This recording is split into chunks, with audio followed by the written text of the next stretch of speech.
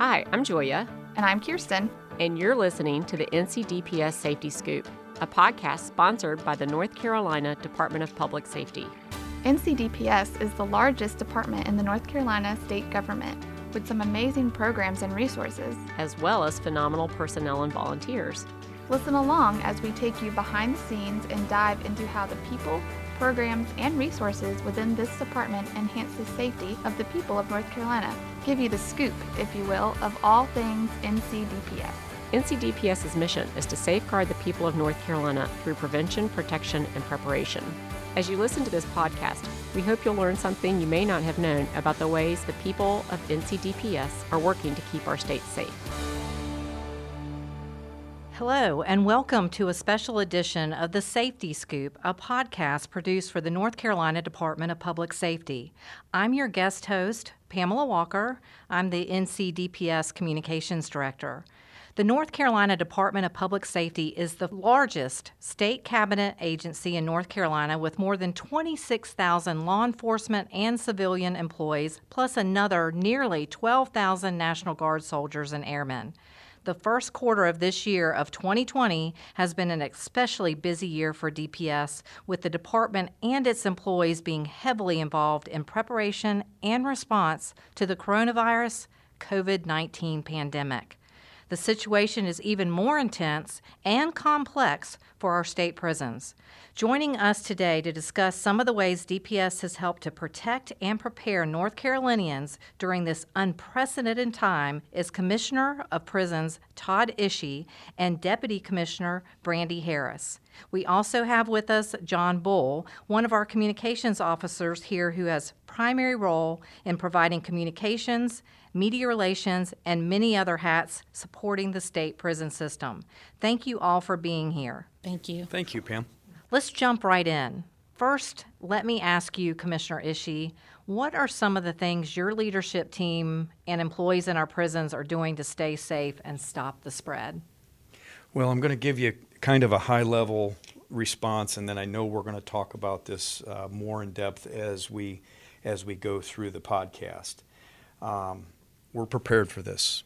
We have been preparing this for months. We've been preparing for this for years. The Division of Prisons has maintained a robust pandemic flu response plan for years. We've been watching since the virus surfaced in China, and the minute that happened, we kicked it into high gear in terms of planning and preparing. Our efforts have kind of focused around three compartments. One is to prevent the virus from getting in the prison.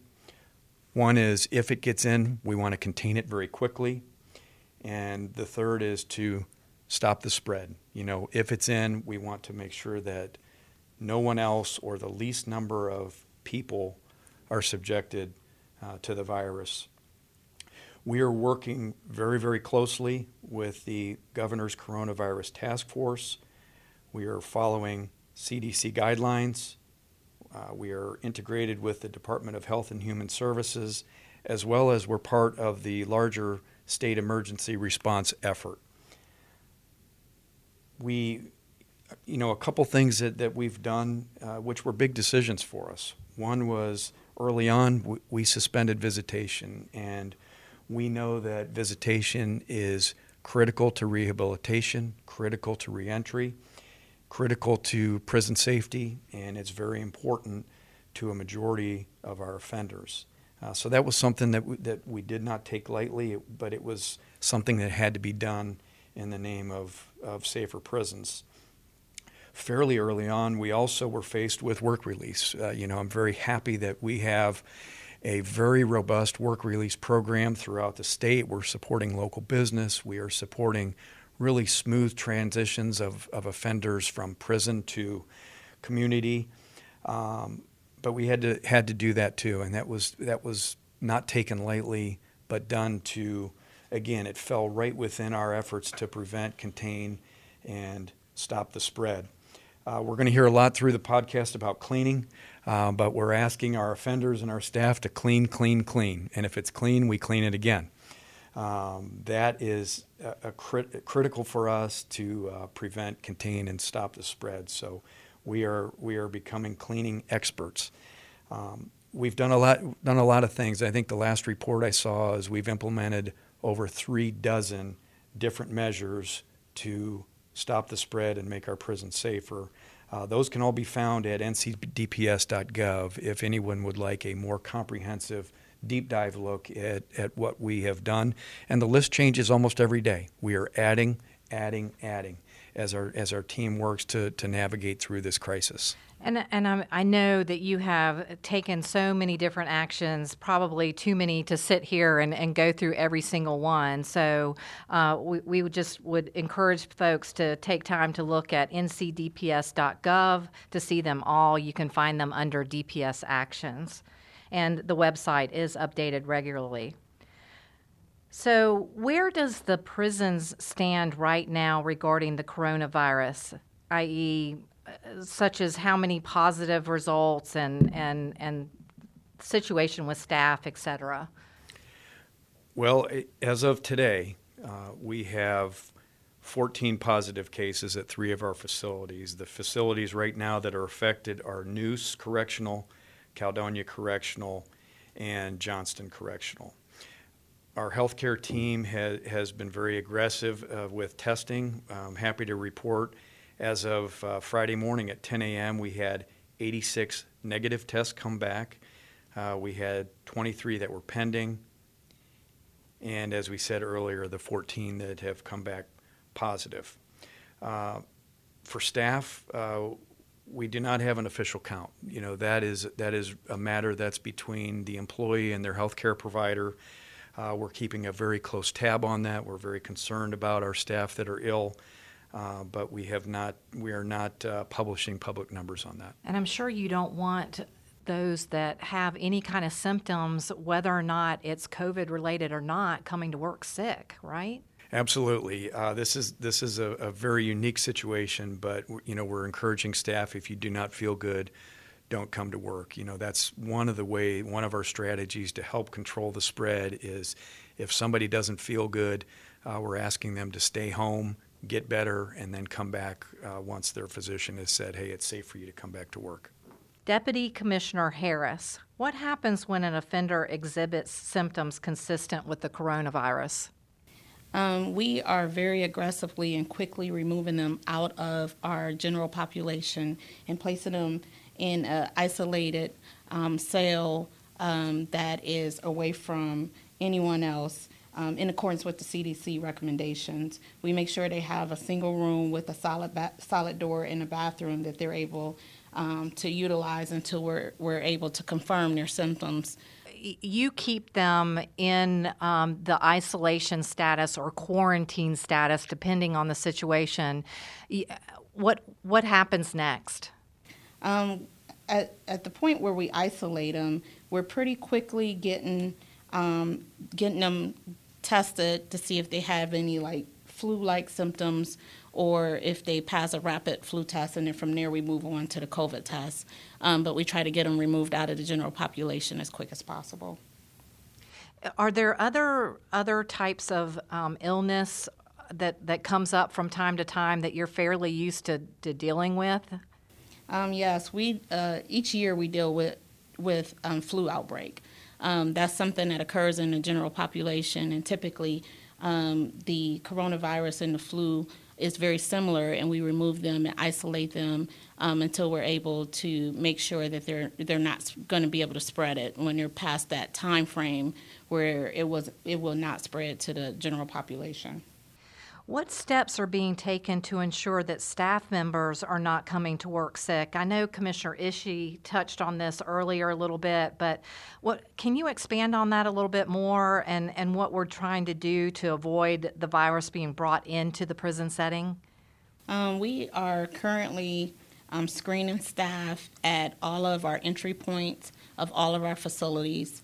The screening criteria is based off of the CDC recommendations. We are also taking their temperature. If their temperature with a no-touch thermometer, and at that point, if their temperature is higher than 100, then we're asking them to go and see their physician. And if if they do self-report any contact, what do you say to them? That's CDC guideline, right?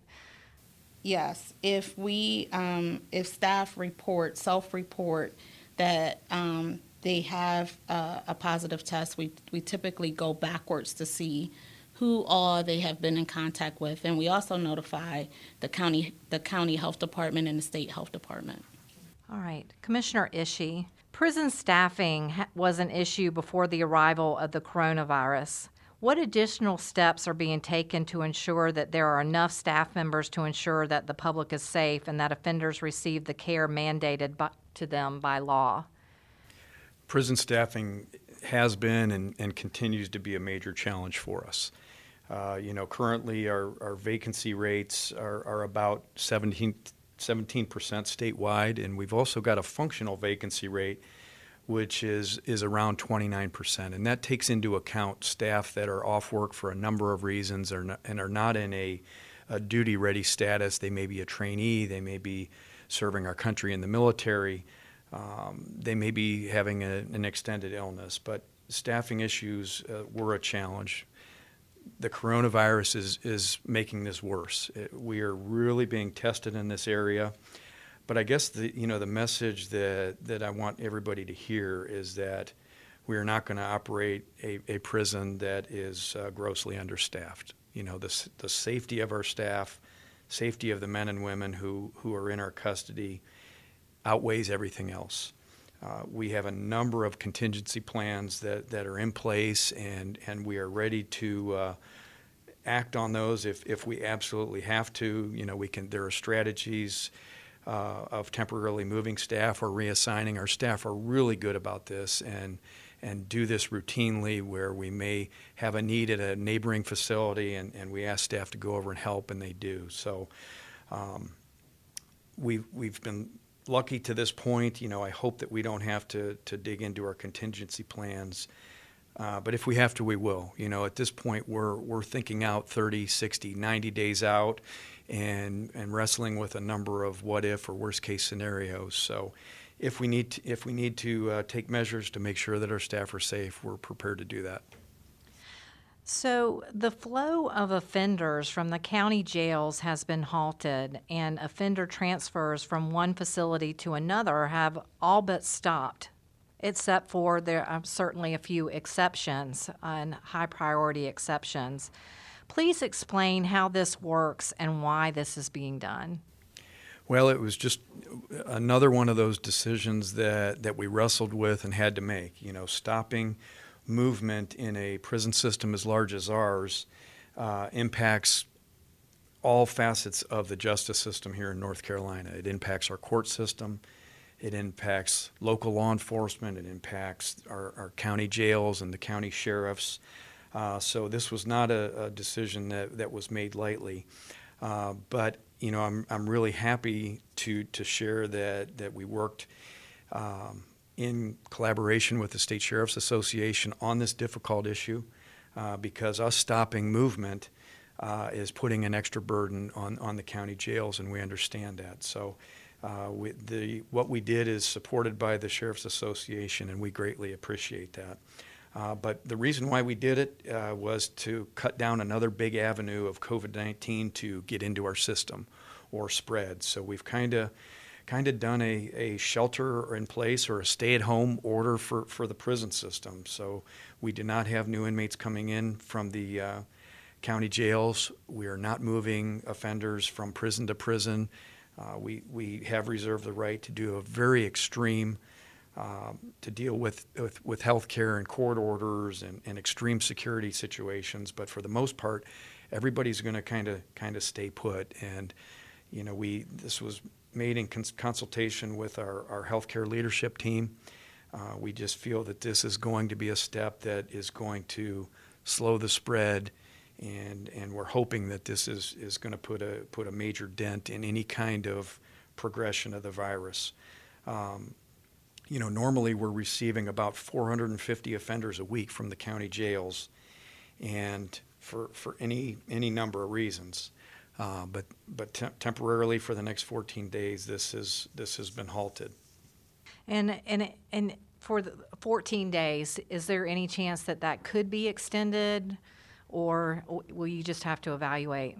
We're going to evaluate it really close. We hope that we don't have to, because we know the burden that this is putting on the criminal justice system in North Carolina. But if it means making things safer for everyone, we're prepared to do that. And kind of along with that is we're modifying operations within the prisons. So a day in the life of an average offender is very much different now, where we've kind of created small groupings or cohorts of offenders, and their day is spent together. So we've tried to do what we can to limit mixing different groupings, so that if there is a virus present, the infection spread will be just to a small group instead of to the larger population. And to our staff, that's the other important thing that came out of this is we've got many staff that are coming to working in facilities where we know the rate of spread is potentially much greater than it is in the community. Our staff safety was a priority in making this decision. And you're doing a lot to make sure that your staff know what's going on, correct? I mean, how are staff and those under our supervision, how are they receiving information about the current situation? Well, I think, communication is our best defense in this war against the coronavirus. These are unprecedented times. We have not seen a pandemic like this in over 100 years. Communication is one of our most powerful tools. We've got to make sure that our staff and our offenders are educated, know the signs and the symptoms, and how can we slow or mitigate the spread. We've got a great team at the division and region level that are in communication with our wardens almost every day. I think that's helping. We've got our incident command system is running very well, and has done a great job in helping manage things. We're just encouraging people to talk to one another. We need staff to talk to staff. We need staff to talk to our offenders. We've done town hall meetings throughout the system. So communications, if we're going to make our way through this, I think communications is going to be one of our key ingredients to successfully returning back to the lives that we all are used to living. Right. Switching gears a little bit, Deputy Commissioner, please provide us some information on the distribution of masks and face shields, gloves, and gowns, that protective gear for our staff and the offenders. On the onset of the coronavirus epidemic, we did an inclusive list of every facility inventory, so that we knew exactly what we had on hand if we needed to be able to pass it around and take care of one another. We have Correction Enterprise is making masks and face shields for staff and offenders. They also are making the hospital style gowns as well as the washable face mask. In addition to that, we have N95s that's available and surgical masks that's available for staff. All staff and every offender, our goal is to have them issued a face mask within the next week. We have been prioritizing the facilities that have a positive COVID test. All of the inmates and all of the staff at these facilities have face masks. In addition to that, we have also provided masks for the diagnostic centers, and then the next phase is to make sure we give them to those that have the chronic care patients as well. From there, our goal is to make sure that every facility has masks available, have masks actually issued to the staff and the inmates. And that is so important for people to understand, is that we did not have all this equipment, protective gear immediately on hand and at the ready. And we are not alone in the national situation where everybody is just searching and trying to order and get in this type of protective gear. So I know too that the help that we're getting from Correction Enterprises and them to be able to produce it for our system is so incredibly important. It is. It's been the backbone of a lot of the things we have put in place. Correction Enterprise has served as our backbone to keep us moving in that direction and providing PPE and mitigating the coronavirus. I have to ask, have you heard from any of the employees at Correction Enterprises or any of the offenders that are part of that part of the process? They've got to feel like they're doing something to help, yes? I have, and they do feel like they're doing something to help, and they're actually been very excited about it. I got a chance to visit the meat plant at Harnett Correctional Institution, and it was a day where they were providing each facility with a 14-day food supply. And they were excited that they were able to do that, as well as they were also preparing for the long term of a 90-day supply of food being brought in. So everybody that I walked through was very excited and just felt that they were part of the mission. They felt a connection to the mission of what we are doing statewide. That's great. I also have to ask you, too, about work release and some of the programming that has ceased or been reduced. Can you speak about what Correction Enterprises has done to provide the disinfectants, hand cleaners, antibacterial soaps, cloth masks, face shields, and gowns? Can you expand on that a little bit? Yes. As of Sunday, Correction Enterprise manufactured about 15,000 reusable cloths. They had 10,000 that have been shipped out, an additional 5,000 was sent out on Monday.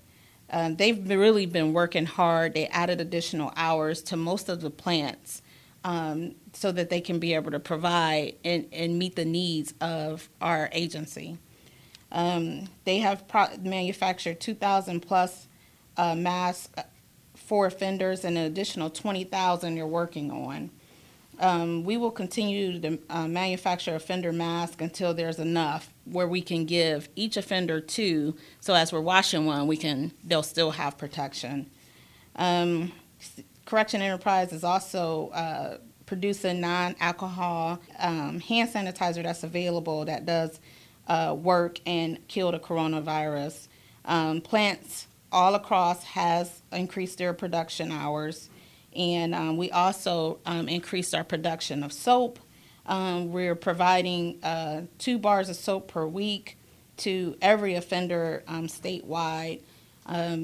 Correction Enterprise has also increased the liquid and antibacterial hand soap. They're producing 1,200 cases a week. They increased their production by 16 hours just to help meet our needs at the chemical plant. And we're currently producing about, as the commissioner said earlier, about 1,100 cases a day of disinfectant. So Correction Enterprises has really been the backbone to our response. And helping keep things as clean as we possibly can. Mm-hmm. Yeah, that makes a lot of sense. Also, can you, since we're talking about Correction Enterprises, can you speak to the day-to-day operations in prisons and the job skills and other things that are of benefit in addition to all the cleanliness and hygiene and everything? There's so much more that goes along with that. Can you talk about that a little bit? Well, as I stated, Correction Enterprise has really been the backbone to our preparedness and our response to the COVID pandemic. Correction Enterprises gives people, the offenders that work for them, the opportunity to gain real work skills that transfer right into society. This is a really good operation that we have. They are producing safety equipment. They're producing janitorial cleaning goods. They're producing food. They are producing furniture. We have a huge, robust corrections enterprises, and I'm very proud of the work that they do. And it's got to also help them with their social skills and just and having a sense of responsibility, being in charge of something. It does, and I think that when they get to see their products being used, because they are part of making the product, and then some are part of the delivery of the product, and then the application of using the product. And I think to see that entire process is a huge benefit, and it just shows success. So I think it's a correction enterprise is just really been the backbone to everything we've been doing. Commissioner Ishee, please speak about the importance of your staff in the facilities during these extraordinary times. I mean, I've never seen anything like it. I don't know, you've had a long career in corrections. Have you ever seen anything like this? I haven't. You know, I've been in the business now for 30 years and have had the good fortune of traveling the country. I've been in hundreds of prisons and jails throughout the United States, and you know, our staff are our focal point. I think they're nothing short of heroes. I think they're part of the army of heroes in North Carolina that are working every day around the clock to battle COVID-19. You know, our staff are giving above and beyond what we normally would ask of them. And you know, I don't want to single anybody out, but you know, we've talked about our enterprise team, and we've got a enormous custody team, and we've got a outstanding healthcare team, and we've got program staff and support staff, and our facility maintenance professionals. We've got great division level staff and region staff. I can't talk enough about how they are managing and navigating through this pandemic. You know, we're asking them to work hard in the face of a pandemic that, you know, is outside the prison fences. And they've got stresses and fears and concerns outside of work as well that they're trying to manage at the same time. But, you know, they're answering the call. I think our staff are selfless. They're providing great service to the state of North Carolina in the name of public safety. You know, they've come to work. They're doing their jobs. They're professional, courageous. You know, I could go on and on. And their jobs are challenging at the best of times. Yes? Do you all agree? I agree. Yeah. So to have all this additional on them right now, I think you're absolutely right. They're heroes. You know, I think that's a great point, you know, that we don't often talk about is how hard it is to work in prisons aside from COVID-19. You know, our staff face challenges and danger and you name it every day. You know, working in the prison system is a very unique profession, and it's not for everybody.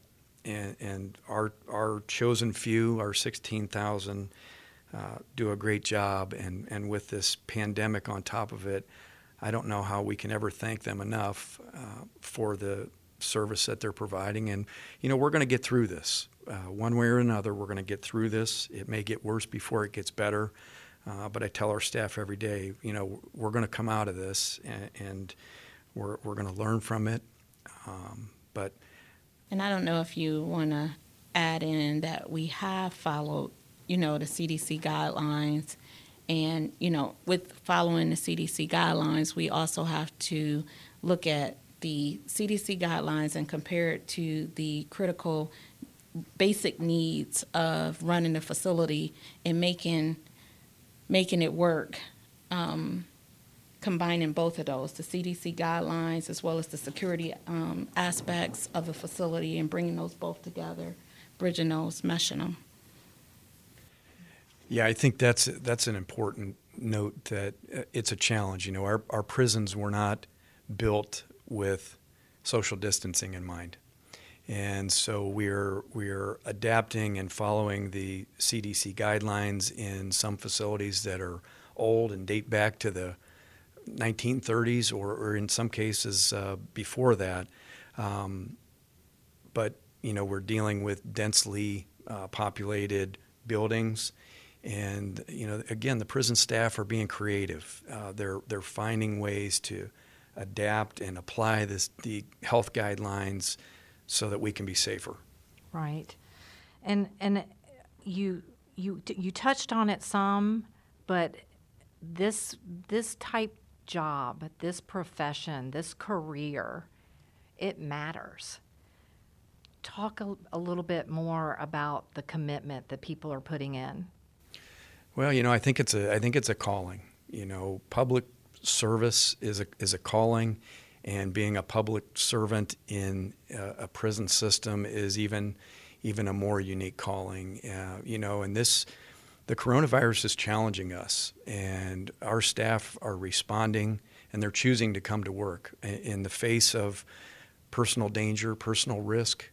We've still got staff that are coming through the gates every day, day in and day out, and staring this danger down in the name of something bigger than ourselves, in the name of having a safe North Carolina. And, I don't know that there's any way to commend or thank our staff enough for the sacrifice and the bravery that they're exhibiting. So I just want to say thank you again. I know you're both just beyond busy right now. It's an incredibly busy time. It's an incredibly challenging time. And I just want to say thank you again for taking time out to explain and giving people a little bit more of a peek behind the walls and what we're doing and the commitment that everybody has to trying to help keep our community safe, our internal community safe. That includes both the employees and those that are under our care. And in addition, everybody is trying to stay safe and stop the spread. Thank you both again. Thank you. Thank you. Thanks for listening to this episode of The Safety Scoop. To learn more about NCDPS, go to ncdps.gov. Tune in next time on your favorite podcast app to hear more behind-the-scenes stories from the North Carolina Department of Public Safety.